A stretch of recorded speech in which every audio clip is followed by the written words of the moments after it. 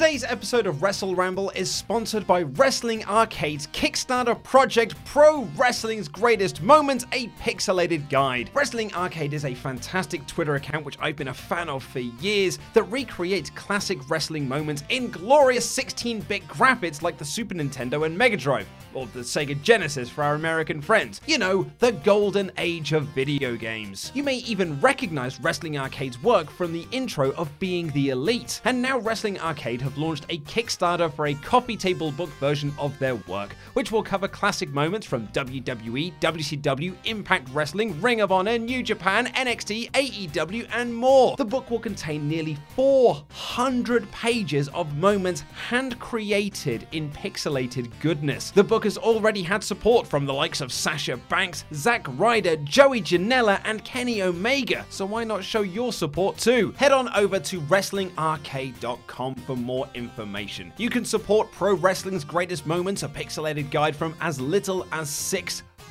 So support Wrestle Talk and support Wrestling Arcade. That's WrestlingArcade.com for more information.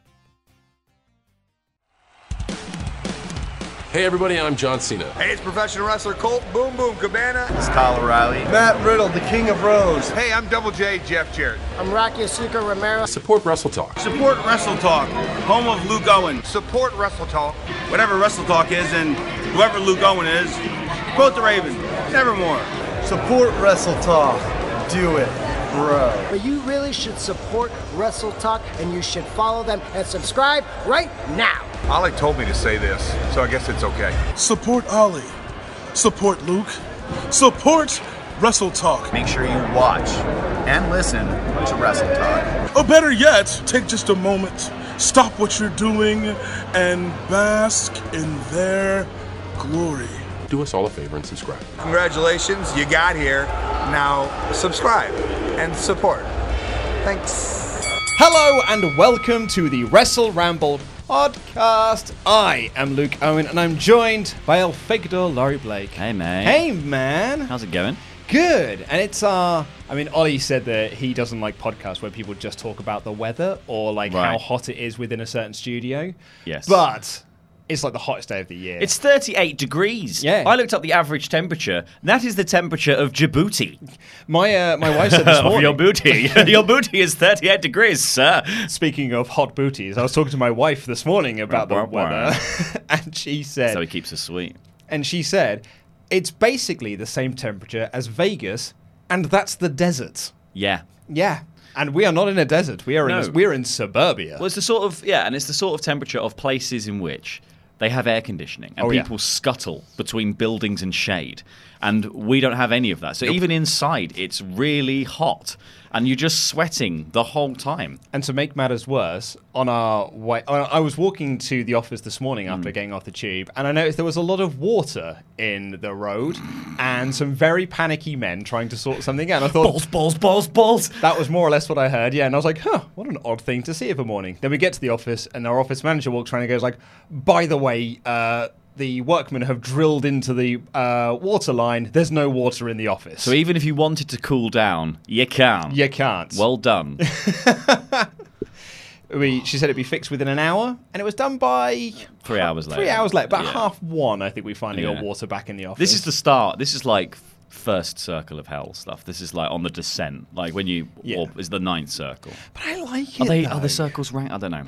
No, it's too much, man. I like it. No, man. I didn't want to get. I was on the overground on the way from Stratford to our office, which is one stop. It lasts about 5 minutes. Didn't want to get off. I considered riding it to the end because it's air conditioned. I was like, it's like heaven on here. I usually have to get the central line in, and I opted not to do that today because I did not fancy going that far underground. Because I'm pretty sure the central line goes like the lowest of all the lines. Yeah. And it is the grossest, and it's so disgusting on that line. I was like, no, I'm going to go to Shepherd's Bush. I'm going to get the overground. It took me way longer. But when I stepped onto that overground train, and the air conditioning hit me, I was like, well, this is bloody lovely. And I'm riding this practically all the way to the end. I know, it's amazing. It's very nice. Yeah. Why does the central line go so deep? I don't know. But it's just gross. It's it has to skirt the Earth's core to pick up some of the heat. Yeah, I might be wrong on that. I don't know which is the deepest one, but I just feel like because it's the grossest line, apart from the Bakerloo line, which is just really, really disgusting. It just feels clammy, and Yeah, there's it's no air horrible. conditioning on it whatsoever. But anyway, that's probably enough weather chat. On Otherwise, Ollie will never listen to the NXT ramble. which he doesn't do anyway. Oh, well. But there has been a little bit of controversy surrounding the podcast as of late. And that is because there's been quite a lot of chat and debate about whether the podcast should lose the super chats. Ooh. And there were a few people, I had some angry tweets over the weekend from people who just really, really, really hate the super chats. And we put it out to, to the listeners, the Discorders, the New World Discorders, set up a poll. It was pretty much an even split. Some people like it, some people don't, but it was more in favor of keep it. And the emails that we have had since then have just said, keep them. This one here comes in from Safe that says, "Hi, Owen, Davis, Datsun, Blake, Quinnell, and Ham, you amazing sexy prick. Hey, Wrestle Talkers, I'd like to give you my opinion on Super Chats because I personally have a strong one on them. They are honestly my favourite segment of the podcast because I like hearing your opinions on a variety of wrestling questions, and whenever they're not wrestling questions, you make them entertaining anyway. Please, please, please do not remove them because they tend to provide a bit of positive wrestling chat on episodes which are regularly reviewing, word redacted, episodes of WWE TV. Brilliant was the word that was redacted. Fantastic, imaginative episodes. But to be, as impartial as possible, I did get a tweet the other day that said they didn't get a chance to vote in the poll because they are not part of the New World Discorder, and they said that they find them really annoying. They really wish they would go, and I was like, well, I put timestamps in the podcast description, so if you don't like them, you just skip past them. But they made the excellent point. I'm going to bring up their name once I've found it because it was in my Twitter notifications. I get so many these days. They made the excellent point of, but I'm driving. Right, okay. So it's very difficult to kind of skip past something when you're driving because as a responsible driver, you should just be keeping your eyes on the road and both hands on the wheel. Or True. at least one hand on the wheel and one hand on your gear stick. So to speak. So, where do you stand on it? Where do you think the super chats should fall? I like the super chats. Maybe there's some potential for us to move them to the end for the drivers among people. I don't know. It's one of those difficult solutions because the good thing about super chats is they're random questions. So for every super chat you don't like, there might be a super chat you do like. That's exactly. I agree. And I think that the first, the middle segment is, 5-10 minutes, and we split them up into two chunks for this reason. Jim also messaged me to say that do not change a thing, leave in the super chats and keep them going. It's keep doing things in the consistent manner you've been doing them. You guys are great. I will find that message. Where was it? Try and fill for time for us while I'm finding this. With what? Just riffing. Yeah, riff, mate. Yeah. I don't know. I think the super chats are fun. Oh, I found it. There you go. No, I as soon haven't. as I started riffing, No, it I was haven't. fun, No, I haven't. Please carry on. Oh my lord. Well, it's hard to riff when you're interrupted constantly. This is the thing about improv shows. Is like you don't get interrupted constantly when you're doing stuff. Yep, you're absolutely right. Have you found it yet? No. We shouldn't be doing this live on air. This is the problem. Never mind the super chat. This is the problem with what we're doing. Yeah, wasting time. I found it. It's from Oliver Drake, who says, "I would be interested to see the result of this Twitter poll. I get that there's stamps, but it's inconvenient, especially when driving, etc. I just find it detracts from the enjoyment of the podcast." So thank you very much for that message, Oliver. But also James Andy Datsun detracts from the James enjoyment of the Huntley podcast. also messaged to say, "Do not get rid of super chats on podcasts." So I really feel like it's more falling into the category of keep them. A few people have said you should get rid of them because it's extra work for me doing the editing, but it's not really. So for now, they're going to stay. We're going to keep the super chats in. Someone did suggest, like you pointed out, putting them all together at the end of the show. That actually is more work for me. We could do a super chat podcast. Someone also suggested that as well, just doing you save all the super together. chats together and you just release it as a podcast at the end of the week. So that's also an option as well. So we'll have a chat about it. I'd argue that's actually more work for me. Would we have a super chat about it? Well, yes, we will. That'll be $1. So yeah, we'll have a super chat about that off mic probably. Yeah. But we're going to dive into the NXT review because there was a big old return on this week's show, which I did not see coming. And I didn't see the spoilers. And then at the end of the show, we're going to be doing your iTunes reviews because Ollie Davis has demanded we do them because he listened to a podcast that suggests that you should do it because that's how you grow audiences and whatnot. And we'll do more of that and we'll have some of your emails as well. But anyway, here is the show.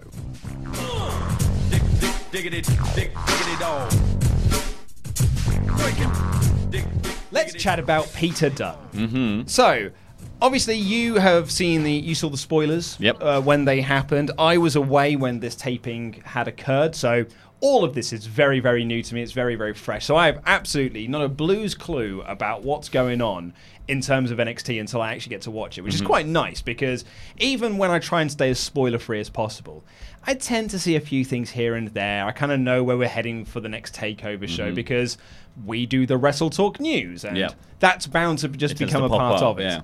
So this... It's weirdly flown under the radar, was isn't it? a bloody lovely surprise for me because I thought we were just heading in the direction of the Velveteen Dream versus Roderick Strong for the NXT North American Championship at TakeOver Toronto. So I was like, cool, that's the direction we're going.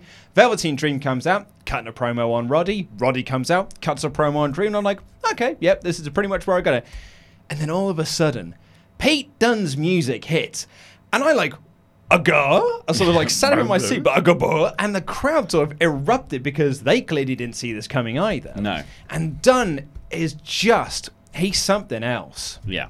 He's so over. Yeah. Especially in Full Sail as well, because some of the best stuff he's done has been in NXT, proper NXT. Yeah. It's pretty nice for him to do something in front of a reaction. Yeah, I know. Well, yeah, not just in front of 30 people. An edited out UK crowd. But it was just like people can see that he's the next big thing. Yeah. You get the fact that like I feel like he's a big deal. He does feel like in a way big that deal. He wasn't really presented even in NXT UK. Like, in NXT he feels like a massive deal. Yeah, almost to the point where you're like, this belt's below him. Like he should be in that sort of main event picture because he is just like he's got superstar aura. He could have walked out on Adam Cole and then people would have gone, that makes perfect sense. Totally buy it, absolutely, yeah. And it was such a cool moment. Like he comes out and he doesn't say a word. The crowd is going bonkers, chanting "Bruiserweight." And I love that Roddy's just like pointing at him, kind of like, "No, you, no, not you." So he just grabs the finger, does the snap, and Roddy sells it brilliantly, rolls out the ring, and he stands there with his little gun, and he just looks at the North American Championship, and Dream's like, "I don't want any part of this. I like my fingers, thank you." Oh, hard pass, I think. And then he steps out of the ring, and later on in the show, we find out that it is going to be a triple threat for the North American Championship of Roderick Strong, Velveteen Dream, and the Bruiserweight Pete Dunne. Yeah. That sounds awesome. It's good booking as well, I think, because it adds a dimension to the Roddy Dream match that wasn't there before, because obviously Strong and Dunne were together as a tag team at the moment that Strong did his heel turn. Oh, and that was how the Undisputed Era won the tag belts in the first place, right? Was the second time? Yeah, I can't remember the second time they re-won them, maybe. I can't quite remember. But either way, it was when Roddy joined them. He handed them the match, basically, to win the belts. And so that adds this like whole element of history to it. One, and also just makes it so that it's not so much a given that it feels like this is all build to Undisputed Era all being draped in gold. Yeah, totally, yeah. Because you've got the other side of the Undisputed Era, Bobby Fish and Kyle O'Reilly facing Street Profits at the show. Adam Cole's defending his title. So another Undisputed Era focused show we've got coming up for TakeOver Toronto. But you're right, this kind of adds a new wrinkle to it. Yeah. However, I feel so sorry for Roddy. Yeah. He's been screwed. He binned the champ. Yeah. To earn this title shot. Pete Dunne's done sweet FA, and he's walked in, and Regal's gone like, I think he deserves a title shot too. And Roddy's there going like, how? Yeah, and I'm at home going, how? This is the problem. You can't be heels if you're justified. It's not heelish to be like, no, I'm genuinely being dicked on here. Yeah, like, I'm being screwed out of a one-on-one championship match here because you happen to be from the same country as him. Yeah, exactly. Like, that's it. He calls it favoritism. I'm like, yeah, this does feel like favoritism. I was speaking to my best mate Johnny Sane, who said, "Why don't you take Pete Dunne for a bit?" Yeah, well, he's a lot of work. Could you mind taking him for a little bit? Well, we're doing the water thing at the moment, so it's better if you come over here. Bates busy, so we'll just have Dunne for a bit. Yeah, so I feel proper sorry for Roderick Strong. Like, there's a backstage segment where he's dragging a cameraman to talk to Regal, and I was written here, he makes the excellent point that he should be the only one getting a title shot. Absolutely. Yeah, and I feel like he also is probably the character who's going to get lost in this feud. Like, now it's a 3-man thing. Like, Pete Dunne is so over that he can hold a crowd in the palm of his hand without having to say anything and just with a gurm. Yeah. And Velveteen Dream is, like, amazing on the mic. Oh, yeah. Roddy feels like the weak link in the terms of building this feud verbally. Yeah, no, or I non-verbally. But, like, yeah. He's obviously going to be a standout performer in this match, and I can't wait to see these three tango at Toronto. But Tango in Toronto. The lesser-known Fleetwood Mac album. But I once had a Tango in Toronto. It's a lie, I didn't. They don't sell it over there. But yeah, I just think Roddy does stand to sort of lose the most by Pete Dunne being entered into this feud, because he was just starting to, like, he's also been like probably the least pushed member of the Undisputed Era as well. He's probably the least popular. I think that's fair enough. I think that, I'd certainly say that's probably not a controversial thought that he's the most unpopular member. I really like Roddy. I love Roddy. I've been in love with him since his ROH TNA days. So I'm a big fan of watching his matches. I really like his style, and I think he's grown leaps and bounds since joining the Undisputed Era as well. Because like when he was a babyface, like pure white meat babyface, they were pushing him as. I really liked it because I thought the video packages they were doing for him, where it's talking about his very real life troubles, really were sort of putting him over to a whole new level. With his heel wife. Yes, quite.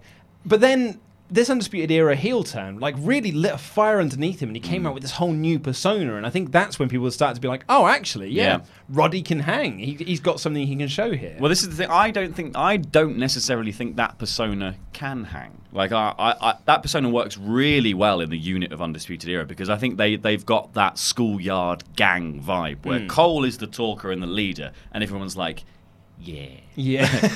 Like, and that's what the other Undisputed Era guys bring to the table. But they were really good at it. Like, Bobby Fish is amazing at shouting things while outside of the ring. Oh, yeah. Better than anyone else, I think.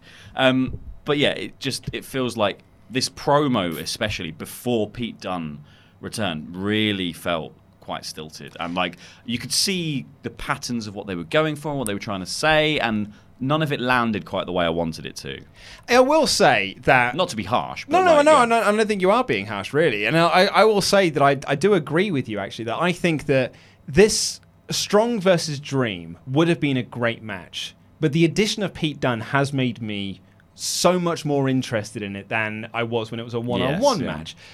But at the same time, I think that Roddy's just been screwed, and I just think it's very unfair on him. Like, in like the kayfabe world, he did deserve a one-on-one shot, and he's had that taken away from him, and they're supposed to be the baddies. Yeah, it's a bit of a weird build, I think, to Toronto in general. That it seems actually quite disjointed, because they could have done the build if they were going to do the idea that this prophecy is going to be fulfilled, which is something Adam Cole talks about on this episode of NXT. Oh yeah. You could have done a more concerted push by all of the Undisputed Era working together to get themselves all in the position to have title opportunities. Instead, it really feels like they sort of just rolled off the back of that one pin on Dream and were like, North American title shot. And it could have been a longer part of, like, feuding with all the relevant people to build to this series of matches that's going to happen, and then that be the story of that night. Yeah, no, I agree with you on that one. But I thought the pop was great. it was unbelievable. And to kind of like round this off on a positive, I think Dunne being back in NXT, and they did say he's back for a while. I don't know if that just means he's back for this takeover cycle and then he's going back to NXT UK.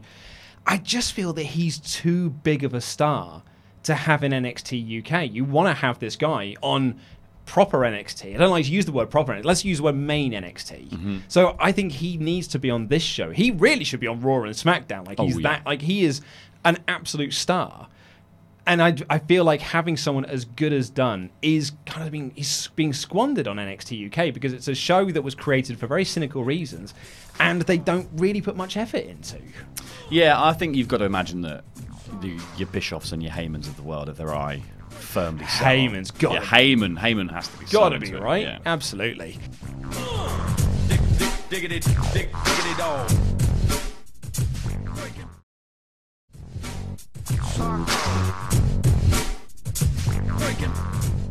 We actually don't have any Patreon backers to plug either because we've done all of our shout-outs for this month. Head on over to patreon.com/WrestleTalk to get involved with that, though. Maybe get your name shouted out on the Wrestle Ramble show. But I will give it a little shout-out to the Wrestle Ramble Extra that we put up this week where Ollie and I reviewed Invasion for over 3 hours. We went into in-depth about the WWF versus WCW quote-unquote war that they had with Sean Stasiak and Meat and you know, Mark Jindrak, all the big stars from WCW. Hugh Morris, loads of the top names from WCW. Yeah, and you know, it's a crap show. But we had a lot of fun talking about it. There's clips of it up on our Twitter feed and everything, so go check those out. And on Monday, we're going to be recording Ramble Club. Oh. And Ramble Club, last month's Ramble Club, was called one of the best things we've ever recorded. And according to my wife, unlistenable at times. So it was basically Woody Woodpecker. It was us getting quite drunk, drinking a Peruvian spirit, and it was delightful. It was a great time had by all. It was really fun. Yeah, it was at the end of it because I edited it and posted it on the same day. I couldn't remember half the things that we talked about. Like I tried to do like a bullet list of what things that we covered in the show. I was like, I don't remember. No idea.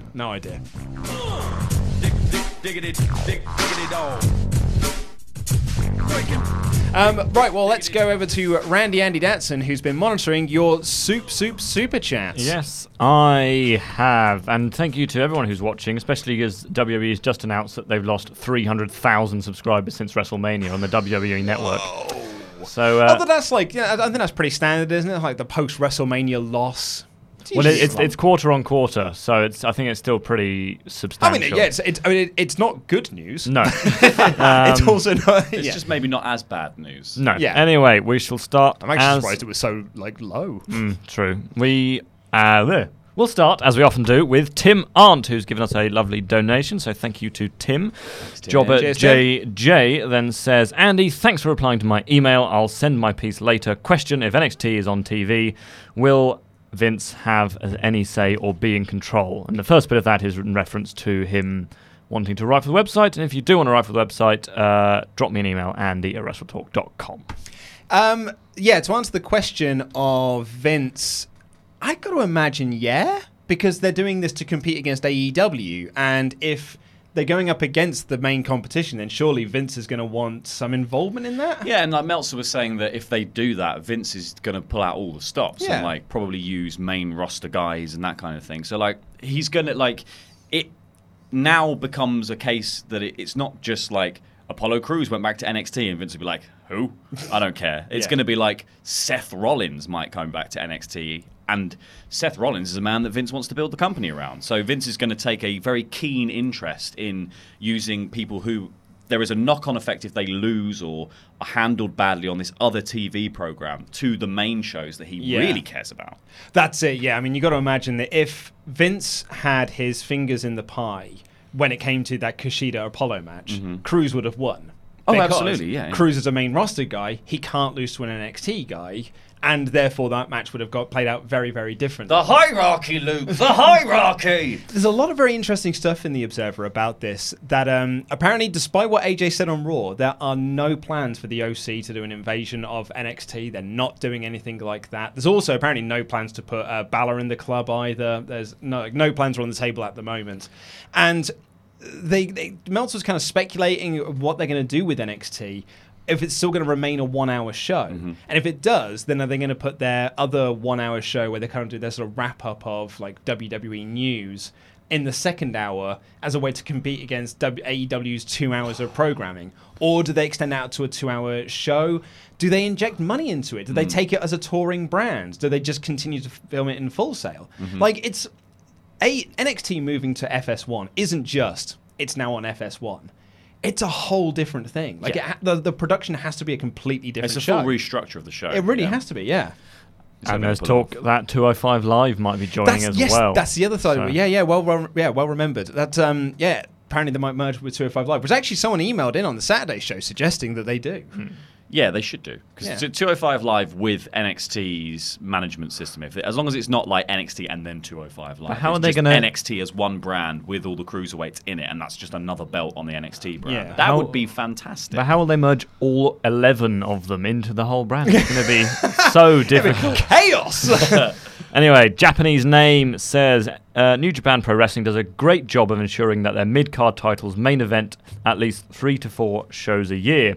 Could WWE benefit from this strategy for Raw or SmackDown? Oh, yeah, I mean, it would make them important. But I feel like they did that, didn't they? That was when the Universal title wasn't on anything. Yeah, they made the IC quite belt often. the Intercontinental belt was quite often main eventing things. Yeah. It doesn't matter. Remember the Seth Rollins, Dolph Ziggler Extreme Rules Iron Man match? 7-6 well, or something that's the thing, isn't it? It's like if you're just... If the top belt means nothing, then it doesn't matter how much you try and make the other belts mean stuff. Like, you have to make all the belts mean stuff at the same time. Otherwise, it's very difficult to have a knock-on. Like, it's all trickle down from, like, this is the top prize, and then everything else has to feel important. But it's also the story. Like, it has to feel important to the characters in that story. Yeah. Otherwise, why would you go for the belt? Yeah, I agree. Jackson Bowman says Nyla Rose should only wrestle in the men's division because obvious reasons. Go get out with that. Absolutely get out with it. No, Jackson.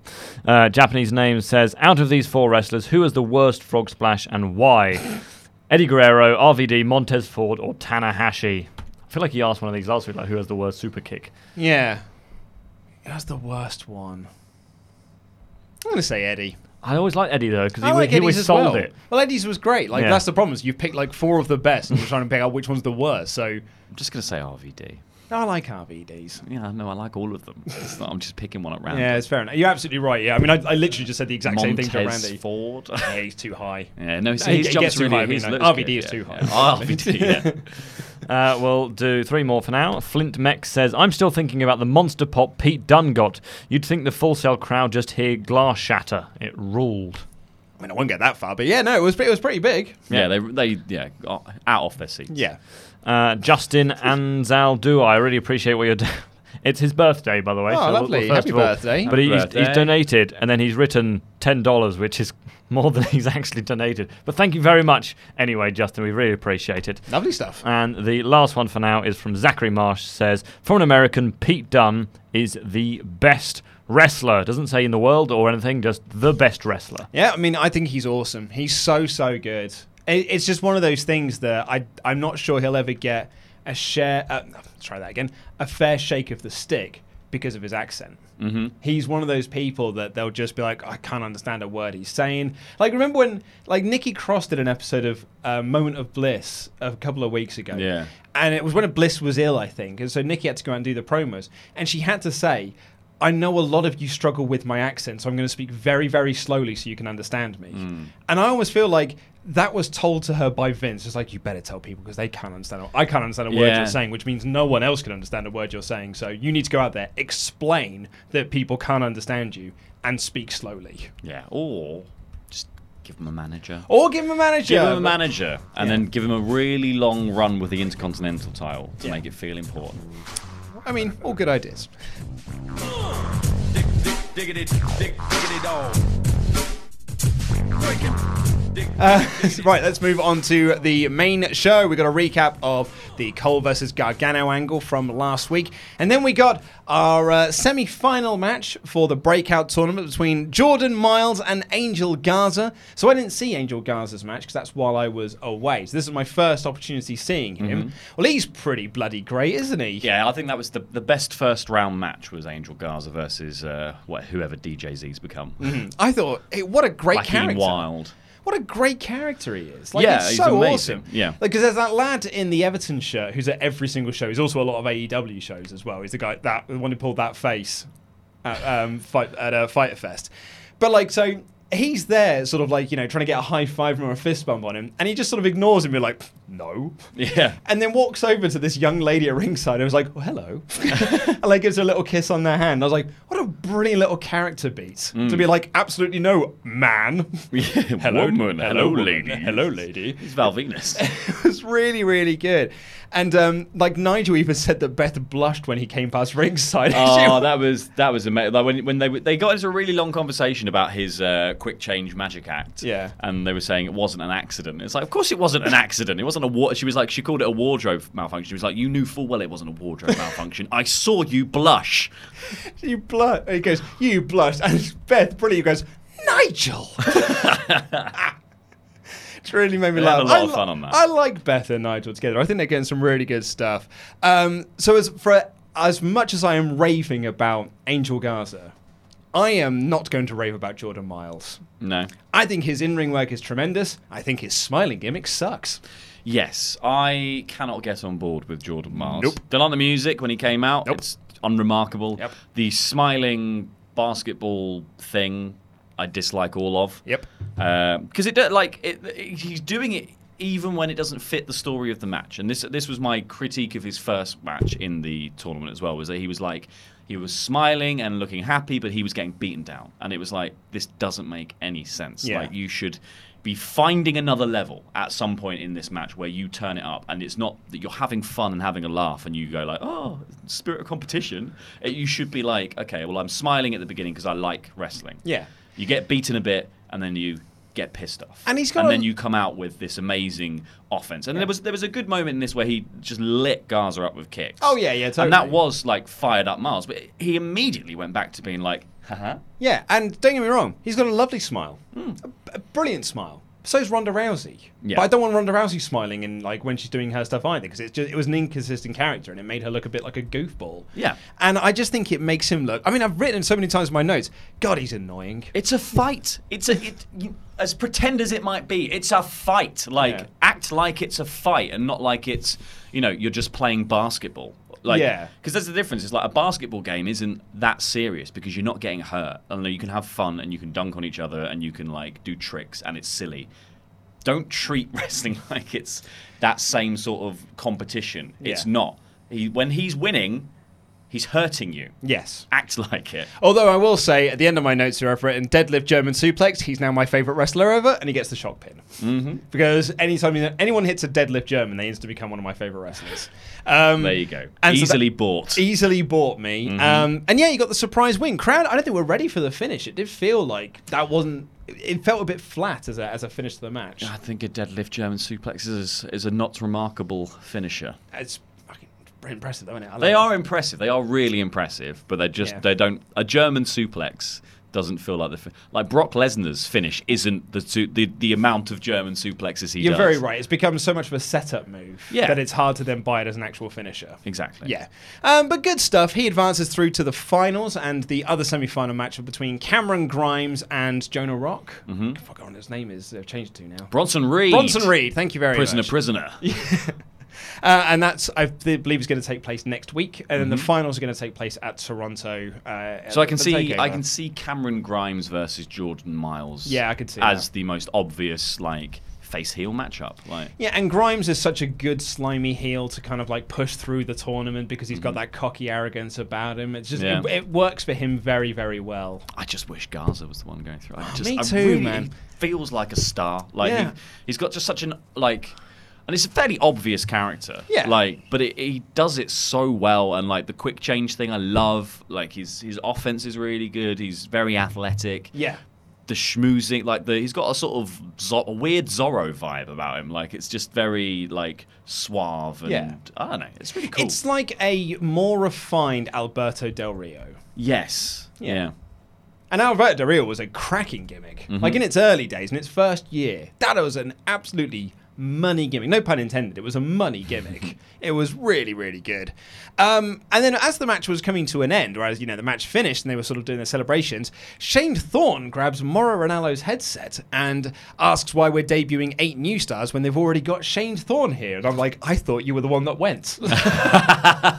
Yeah. Yeah. He was looking jacked though. Looking jacked, man. He's ready for this comeback, but this is the third repackage of Shane Thorne now. I guess so, yeah. Yeah, I don't know. He's come out as the mighty Shane Thorne, or the kneeling Shane Thorne. Yeah, but it's also, again, it comes back to that conversation we've had for the last couple of weeks now of we've got too many mid-carders. Yeah. Too many mid-carders with not enough to do. You've got absolutely and also you've got too many mid-carders with not enough to do, and you can't just make the story of all of them be, Where's my TV time? Why am I not being used? Because, like, that story works in isolation. But this is what Raw and SmackDown are both doing these stories right now. Kevin Owens' whole push at the moment is based on, this is terrible. Like, this thing that we're doing, that we all work on, is rubbish. Why are we doing this? And that's basically, the NXT are basically having admin complaints as their storylines. I've been here for ages and I don't get booked for anything. Yeah. It's bad storytelling. It's not for me either. But Shane Thorne said that he doesn't need a tournament. He's going to break out on his own. Good luck with that. Gargano kind of promo backstage announcing his stipulation, because the gimmick of the night was that Gargano and Cole were unable to announce the stipulations that they'd picked. And Gargano picked a street fight. Mm-hmm. You know, fairly plain, but it's, you know. Yep. So playing off his feud with Ciampa. That's what my point was going to be, that it's very plain, but in storyline and character-wise, makes complete sense. And I think it's clever as well, because it is, like, Johnny was... This is a really weird promo, because Johnny was doing... You thought he was putting on a voice. I felt like he was doing a voice. He was like, what was it? He said, like, you can bring some weapons, you can bring your boys... Come round here, we'll have I don't know, he's just doing this weird sort of accent about it. Yeah. But I get, like, I like the fact that this is, like, fiery Johnny Gargano, and it's like, I want to, even if you bring the Undisputed Era, I'm perfectly happy to take them all on. Yeah. And this is, you know, he thinks to prove himself, he has to make himself an underdog. Yeah. Up next, we had Bianca Belair versus Xia Li. Blair was very strong out the gates and sort of dominated the match. She tries to do the stalling suplex, but Lee got outside to kick, but then Belair hit the KOD and won. Yeah. Solid stuff. Nice bit of rebuilding for Bianca, who's taken quite a lot of pinfall losses as of late. It was a blooming long squash match is what it was. That's what I was going to say was, this was a squash match that went quite long. Yeah. Normally you would give the other person a bit more of the match, but it was just Bianca Belair squashing on her for ages. Yeah. Which actually, I do actually think works. In terms of Bianca Belair's character, because there were plenty of times in the match that it felt like she could have gone for a pin, she could have just like won it, and she was just like, no, I'm proving to you that like I can just carry on dishing out punishment until I'm ready to win. Thank you very much. And to be honest, on a week where the main roster in-ring women's wrestling action was 37 seconds, I'm just very happy to have seen a 2 women's match on this show, even if one of them didn't have a finish. Yeah. Well, it did have a finish, but it wasn't like a finish. It was an angle. It was an angle, exactly. Killian Dane cut a promo. I love the setting of Killian Dane's promos. Really, really awesome. I think it's one of the things I really like about NXT. Everyone's promos feel so different because they've all got like their own different backdrops. Really, really like this as well. Him in the projection room. Exactly, yeah. Watching old footage of like war-torn islands. Yeah, and then there's some family photos. There's, oh, no, got to skip through those. That's when we went to Magaluf. Just recapping the angle with Matt Riddle last week. And he said, in his world, talking about his UFC world, he might be the toughest, but in my world, there are no rules, and I cannot wait to show you everything. I cannot wait to bring you to my world. I thought it was just really, really cool stuff. Loving Dane's promos at the moment. Yeah, he's and it's so refreshing to see him speak. Yeah. Like, he's just not said anything in WWE, really, since he debuted. So it's nice to, like, he's clearly a very good promo, and you should have been using him to do that for years. Oh, yeah, absolutely.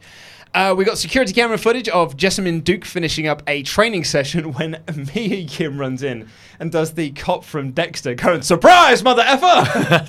So dumb. Which did make me laugh. And just attacked her out of nowhere and slammed her arm to a locker room. And I'm again going like, why won't someone call the police? Yeah, I know. She is attacking innocent women for no reason. How is she the babyface? Yeah. And she was saying, like, remember this face. It's like, well, she saw you. Like, you both work here. So it's not like a random, like, you don't know who I am, but you killed my parents moment. This is it's Mia Yim. You know who Mia Yim is. This, I think it was Stoke Hathley on Twitter was reposting this, and he was like, I mean, I don't want to be a snitch, but I am going to call the police because I'm a concerned co-worker. Yeah, that was it.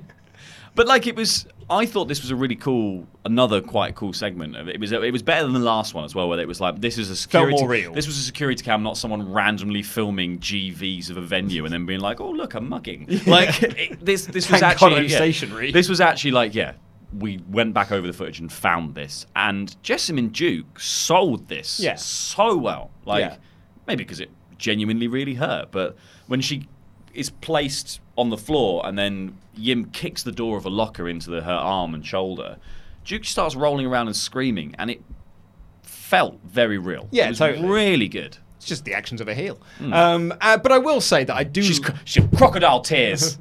Heel tactics. But I do like the story of Mia Yim getting rid of Baszler's crony so that she can get Baszler one-on-one at TakeOver. So I really do like that story. Yeah. I think it's a really cool thing to do. I think it's a nice way to build the feud as well without doing very long talking segments. And it's like a really... It's when they finally come face-to-face before Toronto... It's going to feel very meaningful. That's what I want. I want, like Baszler to come out next week, cutting a promo, pissed off that Yim's been doing this to her, and then Yim just coming out feeling like an absolute boss. Yeah. And then them just having this big, wild pull-apart brawl. That'd be amazing. That'd be pretty really, wicked. Really cool. Then we got the Pete Dunne segment that we talked about with the Velveteen Dream and Roderick Strong. There was also a promo for a DVD about the 20 years of SmackDown, which kind of like chronicled all the best moments of SmackDown, like Austin blowing up the DX Express, The Rock, promoting the show, and like this is the first episode, John Cena's debut, Brock Lesnar and Big Show breaking the ring, and the Bellas debuting. Hey. And I'm like, huh? Is that really one of the greatest moments of SmackDown? You can look, but you can't touch. But I want to look, I don't want to touch. I want to see The Rock. Anyway, then we got the Strong doing his promo backstage, and then we got Casey Catanzaro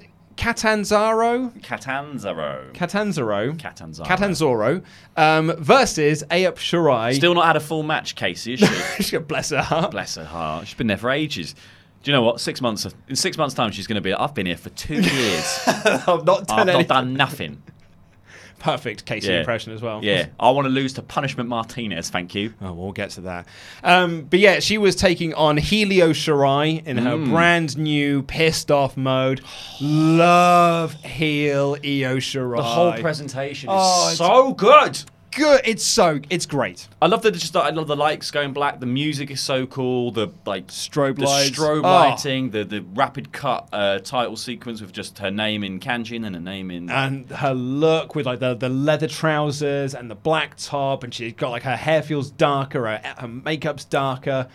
She's mouthing off to people as she's walking to them. She's got a brilliant attitude about her. Love it. Love the presentation. I think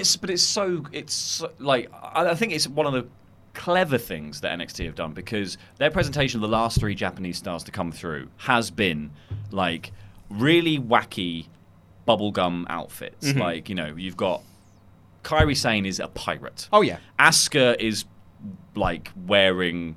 She's like a ragdoll outfit of like it's weird different mismatched. She's wearing a quilt that your nan made. She bought various different things off Etsy. Yeah, and then smushed them together. Yeah. Io Shirai's whole mask and it being very colourful, and then just to go down to plain black, even though that's obviously the most obvious heel choice in the world, feels so vastly different because NXT hasn't had a Japanese female star positioned like that. Yeah, totally. I think it's such a cool presentation, and when this match starts, literally she like explodes out the corner with this drop kick and just kills her with these 2 knees. Oh, it was amazing. She hit this butterfly backbreaker that looked amazing, and then Candice LeRae ran down and caused the DQ, and she wipes out Io. She does a big dive, then she grabs a chair, standing tall as Io walks off. That was a cool little angle. Yes, very good. Yeah. Do you think it would have been better if it was Kairi Sane, though? 100% would have been better if it was Kairi Sane. Like, Kairi would have had such a huge pop for running down to attack her. It would have been... The angle would have made more sense. And it would have had more emotional depth to it. Just a shame that SmackDown had to call her up for all those good reasons that they had. They had a match in Japan that no one saw, apart from in Japan. Led to a DQ finish, and I think has now been dropped because the Iconics are feuding with Fire and Desire or something. Oh my god. So, they called her up for all the right reasons, I guess, and it robbed us of this storyline. And I love Candice, and I'm glad to see Candice doing something that isn't, what are you doing this week, Johnny? Yeah, but again, she's now just being a stand-in for someone else, and it really felt like there must be a time. for Candice to have whatever her story is going to be. And her story probably should be what Keith Lee's been saying, what we were just saying Casey Cameron should be saying. Is like, she would be the perfect fit for that story because she's got other reasons why, like, she can go, you never gave me the shots, I never got the opportunities, but also I had to deal with this thing and this thing, and people came after my family, and I had to get involved in this side of things. Now it's time for me to focus on me and my career. Exactly. And doing this. I was in the Royal Rumble this year. Yeah. Like, clearly people want me. She would be so well placed to have that storyline. So it does feel very strange to me for now, like, and she is the perfect stand-in for this. Like, she is the only other person I think that could have been in this role. Casey kind of fits the bill, only in terms of sort of, I think she's quite petite. She's like very happy-go-lucky presentation. Yeah. But Candice has the hearts and minds of NXT. Yeah. And I think she's the only person that EO could have turned heel on that wasn't Kyrie. Yeah, no. So she is in that unfortunate position of being like weirdly over despite having done nout. Yes. I think she's got all the goodwill from her independent run, like running through the Full Sail crowd. Absolutely, yeah. That was the other interesting thing, actually, that was brought up about NXT moving to FS1 as a possibility, is that Meltzer was saying, like, well, where do you put the developmental matches? Because the whole point of NXT TV is it's meant to be for developmental. You're meant to be developing these people so they're then ready for TV. You don't want to put developmental matches out on national TV where people might see it. And they might go, oh, that's rubbish. Well, that's a bit rubbish, yeah. I guess that still stays on the network. Well, that's what he said. Like, so you film then 2 shows. Is that an NXT like main event version? Yeah. Where you just have like the stars and then you put all of the developmental matches on the network. Yeah. The whole thing's going to be...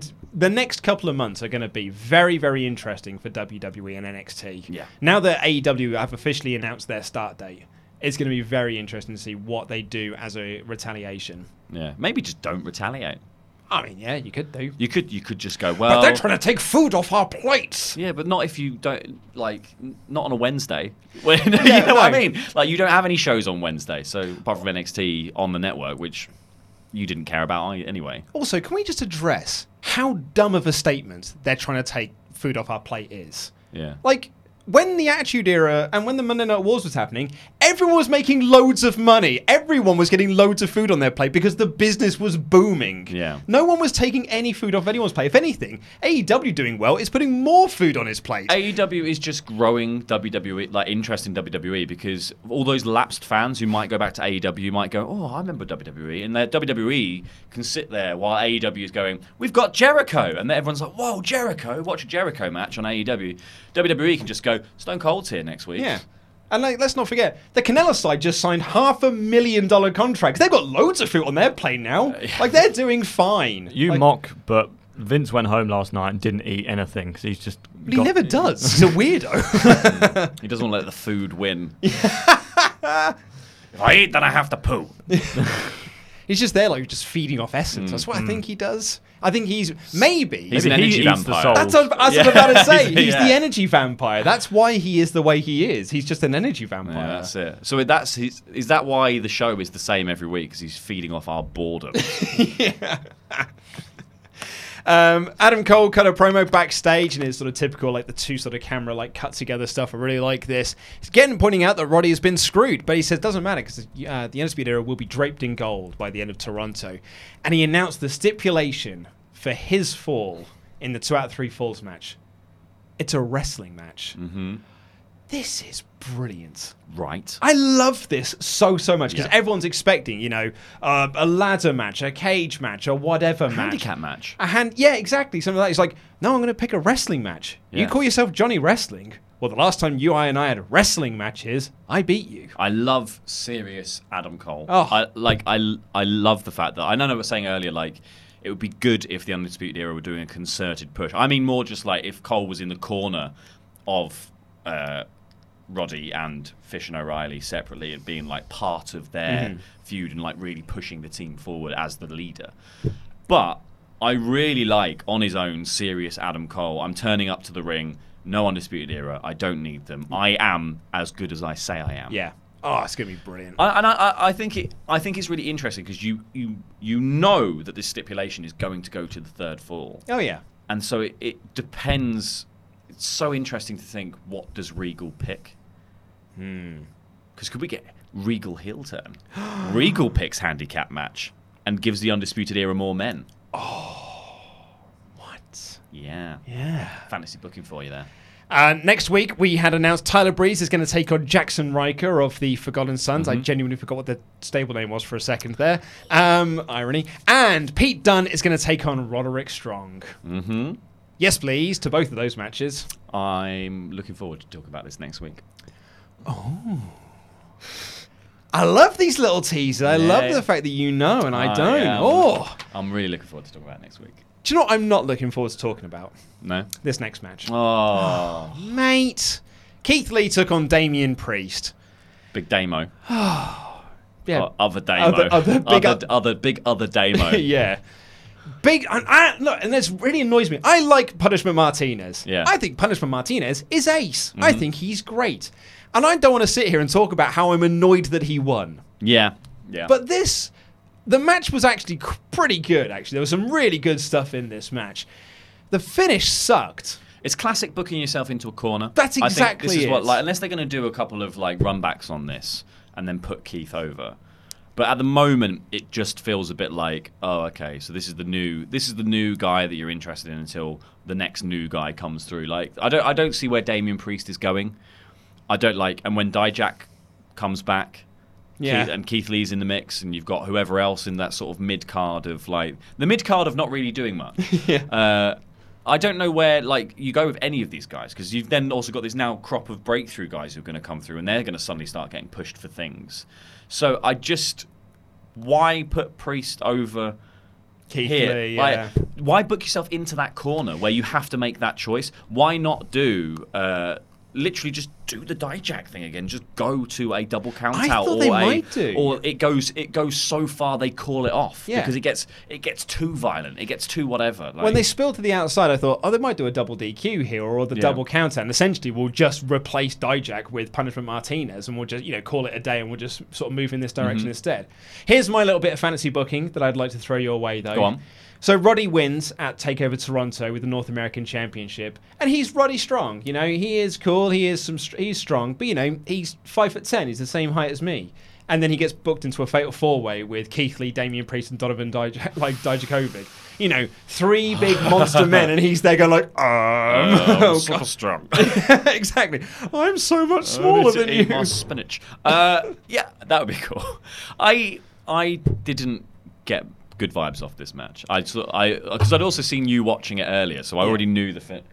Goddamn TV. Keep talking. Yeah, so I had already seen the finish, so I sort of knew the disappointment to come. Yeah. But it didn't gel as well as I wanted it to either. I was hoping for the Dijak match again. That's what I was hoping for. And it never quite reached that level, and then had what I felt was a very flat finish. The one cool spot of this was Priest hitting the Falcon Arrow. So cool. But really, the big spot of this was when like Keith Lee rolls to the outside, and Damian, isn't it? Damian Priest does a big flip dive, and Keith Lee catches him into a powerbomb. Yeah. And he didn't stagger. He didn't struggle with this. He just caught this ginormous man and was like, "No, I got you now." Yeah. It was really cool. And it was such a good moment of television as well, because it wasn't just a catch and then move. It was a catch, and he stood there holding him while all the crowd erupted. Yeah. And you could just see the look on his face like, no bother. Yeah, exactly. It was. It brings him up, but then he doesn't get the powerbomb. And I thought that could have been a really good moment for doing something where you start to build this into being a feud between the two of these guys. Yeah. Because I think, and Keith can, and there can be something that comes out of this, because Keith can be pissed off, like when you only won because you pulled the referee phone, because Keith Lee did have the advantage, because Priest rolls into the ring scared of Keith Lee that he's going to hurt him, so essentially pulls the referee in front of him and then uses the referee as a human shield, hits the cyclone kick and the crossroads for the win. So Keith does have legs to stand and be like, look, let's have another match. A no referee match or whatever it is you want to do. Yeah. Because touching. Because you effectively cheated to win. Yes. So there are, foundations to build this from. It just kind of sucks that we've had the last couple of weeks of Keith Lee being like, I've been here for a year and I've done nothing. He finally returns to TV and he loses. Yeah, there must be people to put him against that would be a showcase for Keith Lee, but that would also not be hurt too much by Keith going over. Yeah. I get, and you do want it to be someone the size of Martinez. Like, you do want it to be someone of Priest's size, but I get that they've in their heads they're building Priest. Yeah. What I did like about this finish, though, is that this is the first bit of character we've seen of Priest, really, beyond going bows and arrows. Like, this is actually like a proper, we now know if he's a face or a heel. Yeah, that's true. We didn't really know that before. You just assume by his look that he's a heel, and now we understand that he will go to any lengths to win. Yeah, absolutely. And that is a positive to take away from this completely. And I know that there'll be people in the comments being like, "You're only saying this because Keith Lee likes you guys," but actually, I just think it's not the best storytelling. I think there's something that can come from it. Just kind of sucks, as I said, for like 2 weeks worth of promos to bring him back to TV. And like my first note was, God, it's good to see Lee back on NXT TV. Well, I think and the crowd are so into it as well. That's what I mean. It's like it's the wasting of someone who's so over and obviously so talented. And I think we're very on the train of Keith Lee anyway, but we were super on the train after seeing the Dijak match, and it was such a shame that never got to come to fruition because of the injury. And now then he has to disappear and be part of the Matt Riddle stuff, and it sort of devalues him slightly. And then to do stuff where you start to rebuild someone with promos and packages, and they were really good and well done, and made it seem like something was about to happen, and then to sort of immediately halt that. Yeah. Because even if this does spill out into a bigger feud and part of rebuilding Keith Lee, at the moment, it just feels a bit flat. Yeah. And I'm hoping they pay it off properly, and there's definitely the possibility to do that.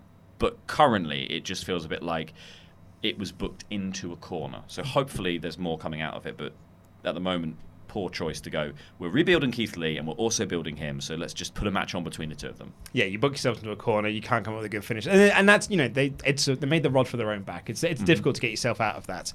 Overall, I thought it was a good show. It was fine. I thought that the bit with Pete Dunne was great, and I love the Io Shirai stuff. And the rest of the show was pretty so-so. I thought it was okay. Yeah, it was okay. It was okay. It wasn't quite... Still not lit that fire just yet under Toronto that I'm waiting for. I'm waiting for that to suddenly feel like this is a really important show that's happening very, very soon. It feels like everyone's talking about it, but it's still very far away. It's a show that has got such a good card on paper that you're going to be excited for it anyway, because all the matches are so good. But I'd like to see some real story heading into, because the Cole Gargano stuff has got great stuff going on with it at the moment. But yeah, I thought I'd like to see some real fire lit out of some of these feuds, like the Street Profits Undisputed Era feud doesn't particularly feel very hot at the moment. No. The inclusion of Pete Dunne has kind of made the North American match feel a bit good, feel a bit more alive, and the women's match got something, but I'm kind of waiting for that Shayna Baszler promo to kind of really kickstart it. Yeah. So I think there is, next week I'm very excited to hear, particularly after you're excited to see what's going to happen. So yeah, I'm looking forward to next week, but then I'm always looking forward to watching NXT. Yeah, it is a top quality show until Wednesday, October 2nd. Yeah, when it's a 2-hour. I don't know what green screen affair. I honestly don't know what we're going to do. I think we really. I don't know what we're doing yet. No, it's going to be one of those things. I keep thinking, man, me and Ollie need to sit down and work out how we're going to do this, because SmackDown's moving to Fridays. I don't know what we're going to do with that. With an NXT and AEW. That's it. Yeah. Do we do 2 rambles? What do we do? I don't know what to do. Diggity dog. Foreskin Max says predictions for Dream's entrance at TakeOver. Hulk Hogan inspired. Yeah. Well, it's in Toronto, so maybe on a moose. No, yeah, it might be like a Bret Hart thing. Held aloft by hockey sticks. Oh, I like it, yeah. He could skate to the ring. Like an Egyptian prince, but with hockey sticks. Comes down as the Goon. Which was a gimmick that was originally penciled for Chris Jericho, fun fact. Nice. King Kong, thank you very much for your donation. Thank you very much. Taking time out of your schedule. Ryan B. Bad says, I think the third fall in the title match should either be a last man standing match or a ladder match. I'm pretty sure it'll be last man standing. Yeah, last man standing makes sense. Yeah, it makes a lot of sense. Regal will come out and go, I just love these. I love counting. 1, 2. I won't do. Reminds me of Blackpool. Zachary Marsh says, how would you make NXT UK important and must see? Sorry, I missed that. We were talking about 2P machines. Zachary Marsh says, how would you make NXT UK important and must see? I would say to make it better than the rest of the UK independent scene. Yeah, I mean, put some. Granted, in fairness, the UK scene is on a bit of a downturn at the moment anyway in terms of popularity. You know, which is thanks in part to the NXT UK, but it's I just don't think there's enough. Like, they are promoting a show that's going to be headlined by Walter and Tyler Bate, which last year at Progress sold out Wembley. It was arena, and it was an unbelievable match. Like, so good. It was. I think it was our second favourite match when we did our Wrestle Talk Top 10. It's my favourite match I've ever seen live. And it was, absolutely. It's certainly my top 5, like probably my top 3 like matches I've ever seen live. It was stunning, and that match is struggling to sell tickets for NXT UK Cardiff. That is going to be a very, very. They're going to do so much like tarping off to make that place look full. That shouldn't be the case, but they have presented it as not even the 4th brand. Like, it's there. Grant, so to answer the question of like, what would you do to make it feel important? I wouldn't have started it for cynical reasons. I would have done it because you thought it was something that needed to be done. Yeah, it's just toiling in obscurity, and it's Progress with all the personality sucked out of it. Yeah, so it's just, and that's the problem. It's just it feels like a very neutered version of what brands itself as punk rock pro wrestling. Yeah, like Jim Smallman spoke, like he is a punk rock guy. Like Progress was punk rock wrestling. Yeah. But NXT UK is like, I don't know, Blink-182. Like it's commercialized pop punk. Yeah, but and it's not as good. But it's the WWE. It's the WWE model of having suited and booted general managers and famous faces and all that kind of stuff. When they should have just put Smallman on the telly and just gone, you know what, like we're do Progress. We're doing it like Progress, and it, just don't do the swearing bit, like, but do all the catchphrases, do all that fun stuff, like make it feel like your show. And then the only bit of WWE they need to take is a bit more of the character presentation stuff that WWE is very good at, and NXT specifically is very good at. Adam Cole's of the world cutting their promos and stuff, because that's, I think, the one area where the NXT UK brand is probably lacking. Yeah. Like we were saying about Pete Dunne earlier, it's like, he's probably not going to be the champion on the main roster in the way we want him to be because of his accent. Yeah. So it would be good to think around that. Ship some American guys over there to be people's managers. Like, whatever you need to do. Like, do more promo classes. I don't know what it is, and I'm sure everyone's got it in them, but the way you're working it out at the moment isn't working. I think with the Progress thing kind of makes a lot of sense. Of like, why don't you just take Progress and put it on there? But I think there would have been some backlash from that hardcore Progress audience that don't want to be associated with WWE. Yeah, well, they want to be their punk rock alternative. Yeah, you don't want to work for a man. No. Angel Angel Perez says, Dunn is why Strong could win the title at TakeOver. Could be, yeah. I think Strong's going to win. Yeah. Naters WP says, Luke, your smile and laugh are so infectious. Oh, thanks, man. I won't even understand the joke, but you laughing makes me laugh. Thanks, Laurie, man. I'm your #1 fan. Randy, you're okay. Just kidding. All of you guys are amazing. Thanks, man. It's very, very kind of you to say. Thank you, Two truths and a lie. JC says, love the channel. You guys make the wrestling community go around. Love from Chicago. Oh, well, thank you very much. Hope you're going. I mean, are you going to All Out? Yeah. Don't leave another super chat. Just tell Randy in the main chat. But yeah, do that. Let us know if you're going to All Out. Steve Wynyard says, is Vince about to ruin NXT? Yeah. I mean, to be honest, it's a case of time will tell. Yeah, and it's one of those things that if he's ruining the NXT, it might mean that Raw and SmackDown have a bit less oversight from him, so they might get better. Yeah, you never know. Swings and roundabouts. Swings and roundabouts. Benny Sato, who is Tomo's #1 fan, says #Justice for Datsun. Cheers, Benny. Yeah. Nice guy, Benny Sato. He's really nice. He's a very nice chap. I was talking to him earlier on Discord. On the All Out thing, thank you to everyone. Conrad Thompson put up a tweet asking, there's one last podcast slot available at StarCast, And he said, tag in your favourite podcast. So I'd just like to thank everyone that tagged us. It was very, very nice of you. Nate Dropped Surname says, New Day keeps all the belts. UE wins all the belts. Who else would you add to New Day for a War Games match between the two factions? I don't want to add anyone to New Day. That just ruins their dynamic. Kevin Even Owens. for like a one-off? No. I mean, maybe it's a one-off, but Byron then... Saxton. I just think like adding someone in would just sort of dilute what's fun about the New Day. Yeah. I won't tell you who this is from. Luke, you've got to guess. He says, guess who turns Breeze. 9... Guess who Breeze would have been turns... good in the New Day. Oh, yeah. But actually, that actually makes a lot more sense. Yeah. Sorry. Guess who turns 19 today? It's one of your favourites, Luke. Who could it be? Is it Jaron Walker? No. Raven? No. Raven. Turns 19. Is it the Ghostbusters?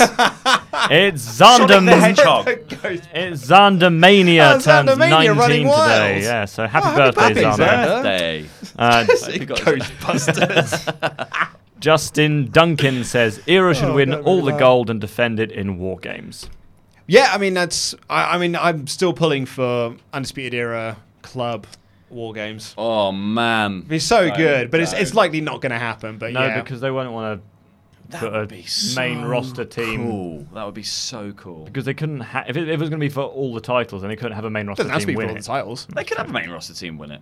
Because it's going to go on. It's going to be on the telly, so Yeah, it's fine. You just do that, and you just do a till the next pay-per-view run with it. Yeah.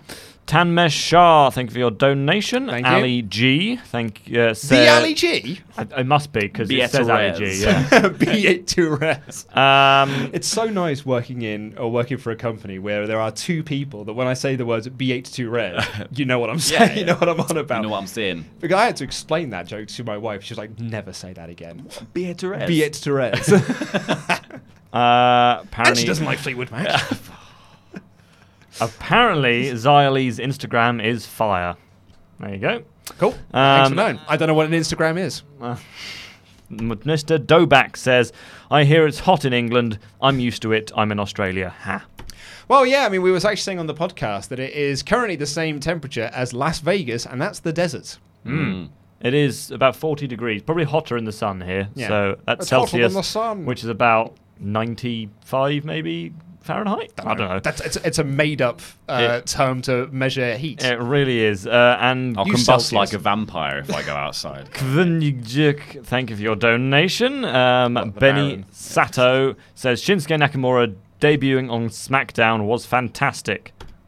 Was it? I don't remember it, to be honest. That was out of the blue, but thank you for your effort for that, I don't remember Benny. it. I think it was after WrestleMania, but I don't really remember what it was. Ralph Marion says, when AEW debuts on October 2nd, do you think NXT will have a big match that week to help people keep watching their product? If it's debuting on the same night, absolutely they will. And bearing in mind, when Impact went on a Monday, it was the first time they went to a Monday to go head-to-head with Raw, they brought back Bret Hart to have him and Shawn Michaels hug each other in the ring. Like, they will go to lengths to get people to not watch other It's wrestling one of those products. things, it's because sometimes their lengths are a bit lame. Like Raw Reunion, I think, is a bit of a lame example of it. It's just like, we're just going to do a load of not wrestling sections. It's like, no, like if you said Stone Cold's coming back to the ring, I'd be like, okay. Yeah. Stone Cold coming out and lamely drinking some beers, heavily edited beers, not interested. But, you know, to USA's credit, and USA Network's credit, not the country, USA Network's credit, was the highest rated Raw of the year. True. No, and I think that's the thing. They do understand that is the pulling power of it. But I think when you've got an actual competitor on television, maybe you have to do more. I could see them going the route of calling it like an NXT Homecoming and having Balor, Nakamura, Owens, Zayn, having No all Way of the Jose. No Way Jose, your big stars going back to NXT, like Bayley, Charlotte Flair. Maybe you advertise that as the return of Sasha Banks, like she's going to return to fight for the women's championship. Survivor Series. So for have NXT, so have old none crop of versus new crop, or like when football clubs do like old boys Testimonial, versus new boys. Yeah. Have none of the actual NXT stars on the show, or Well, like no, it's against like you have them new- facing okay, them. Yeah, cool. yeah, to like try and put them over and like create some new stars. Yeah. But you advertise it as like a big homecoming thing. That'd be amazing. On our earlier point, this is now the hottest ever day in July in the UK in history. There you go. It's Hottest day ever. It's about And 100. I love it. I can't stand it. Love it, mate. More like this, please. Juan de Dios Infante says Do you want any food. art? Says food for your yeah, plates. I don't want it like that. Sorry. Food for your plates, he says, which is from his donation, so he's giving us food for our I see. Thank you very much. Thank you. Yes, I need I it. will eat well. Mm. I had a lovely chicken, big air quotes for podcast listeners, tikka masala for lunch then. It was genuinely delightful. Good. On Tomo. the hottest day of the year, on the yeah. hottest day ever in July, I'll have a tikka masala. Oh, yes, Thank please, mate. you. Tomo says, Tomo. I honestly prefer Martinez over Lee, but that's just me. Tomo, you're fired. Yeah. Heel. At least he said it's just him. Yeah. So, like, it's literally just him. So he's admitting that he's wrong. Yeah. That's fine. Do you want to hear some iTunes reviews? Yeah, go for it. Go for it. This one comes in from Barnacle Length that says, sometimes I hate wrestling and I find myself asking, why do I watch this? But listening to the Wrestle Talk podcast makes me want to stay involved. Shame on you, Wrestle Talk. It's like having a lovely time with the boys and talking about all things wrestling, good content, good brands. I'm meh for the super chats, but hooked on the rest. Basically, it's fine. That's all we wanted. Yes, with random. See, I think emojis don't show up on my laptop in iTunes reviews, but Ollie has asked for people to put emojis at the end of them. Maybe because they also don't show up. Ollie signs his name with an emoji. He does, actually, yeah. Yeah. It is the most consistent signature out of the three of us when we are signing things. True, yeah. Broken Andy Barca. Because it's like a baby did it. Broken Andy, he doesn't really do it, actually. He gets his assistant to do it. Broken Andy Barca says, the most consistently consistent content that you could ever ask for. Keep up the fine work. And Dead Meat 73214 says, like a conversation with your mate. If your mates never let you speak, or acknowledge your presence in the conversation, or know who you are, finish with a random emoji. Hey! Thank you very, very much for all of those. Thank you for all of your reviews. Make sure you leave nice 5-star reviews. They very much help us. Not a 1-star review. They're a bit awful. And we had Stop holding us back. We had this, and I'll save that for the Saturday show, I think. But I'm going to read this one from Chris Smith, who says, greetings, Luke, Ollie, and blah, blah, blah. We all know how the intro goes by now. I just want to let you guys know that I recently passed my 3rd year university exams, and I used the Wrestle Talk magazine to do it. What? My English exam required me to submit an example of a discourse colony. A fancy term for non-fiction text used as usually a list of some kind. I thought he meant, assuming he meant to say column, but he's used discourse colony. Colony. I submitted an excerpt for the Wrestle Talk 2018 End of Year Awards. Not only was this accepted by the marker, but the physical page also had to be approved before the exam to make sure I hadn't written any notes on it. It amused me to imagine the head of the English department reading your arguments for why the Young Bucks deserve to be tag team of the year over the Golden Lovers. Hopefully, you convinced her. Anyway, now that I've passed, I just want to say thanks for all the content, and hopefully I'll see you at Royal Quest. Support Wrestle Talk, and they'll support you. Thank you very much, Chris, and congratulations, mate, on passing your exam. Oh, yeah, very well done. Very, very well done to you. This comes in from Brock, who says, Dear Luke Chopper, El Blakador, Housemate Hyman, Ollie Lesnar, and screw you, Blakeham, you bastard. Sorry in advance this is a bit long, but I wanted to share a quick couple of things. I noticed on last week's magazine show you had correspondence coming in from the Green Bastard of Parts Unknown, Canada. This is actually a reference to a TV show called Trailer Park Boys. I love that show, so I popped pretty hard when I heard it. You a fan of Trailer Park Boys? No. Secondly, I've started a D&D campaign with an I can never say this. Aarakocra druids. Aarakocra. Yeah, Aarakocra. I always get that wrong because it's written down. It doesn't look like it sounds, even though it does. But I always struggle to say it because we fought some Aarakocras. Aarakocra. Old pricks. Who was avenging the death of his frogs and seeking the return of Frogzilla, who was captured during the massacre. Don't really know anything about D&D prior to you guys talking about it, so thank you for enlightening me. Thirdly, on the topic of time zones, here in Australia, Raw and SmackDown usually air about 10 a.m. to 11 a.m., depending on daylight savings times, and pay-per-views will air anywhere from 8 a.m. starts, depending on the length. I just wanted to say that despite the super inconvenient time slot for this, my fiancé, my brother, and sister-in-law all managed to avoid spoilers each and every pay-per-view until we've had the time to watch them and discuss the show. Staying off socials for a few hours is not that hard. Finally, I heard Randy say the other day that Pete has 2 number 1 fans. It's clearly wrong, because I'm the real number 1 Pete fan. If anyone tries to oppose this, I will chop down all the challengers to prove my worth. P.S. You guys know that you're going into the big leagues when you could say you've had the John Cena on the Ramble. How cool. Assume he's referring to Steve. PBS, The Fiend is so effing cool. Thank you for all the hard work. Your yowiest of wowies, Brock from Down Under. The yowiest of wowies. That's a very cool way to end off. I didn't tell you about this either, but we had an email in from someone who works at a pub called the Crown and Anchor in Covent Garden. Oh, yeah? Who invited us in for beers. Ooh, hello, mate. I like beers. Yeah. Are we going for beers after work? I have to get a train, but I might be able to come for a beer. I think I'm only going to stick around for a beer. But a beer. When it's this nice, I just want to sit in a beer garden. And I mean, we could go now. Yeah, we could go now. Well, I've got nothing else to do. Yeah. House behind if Screenstalker's done, yeah, we can go. Which bloody better be, Simon. Simon. I mean, I haven't had lunch break yet, so we could just go. This comes in from Ashley, and it specifically says, question for the NXT Wrestle Ramble. Ooh. Hello, Luke, Laurie, Pete, Randy, and I suppose Ollie, even though he won't listen to this podcast, for marks.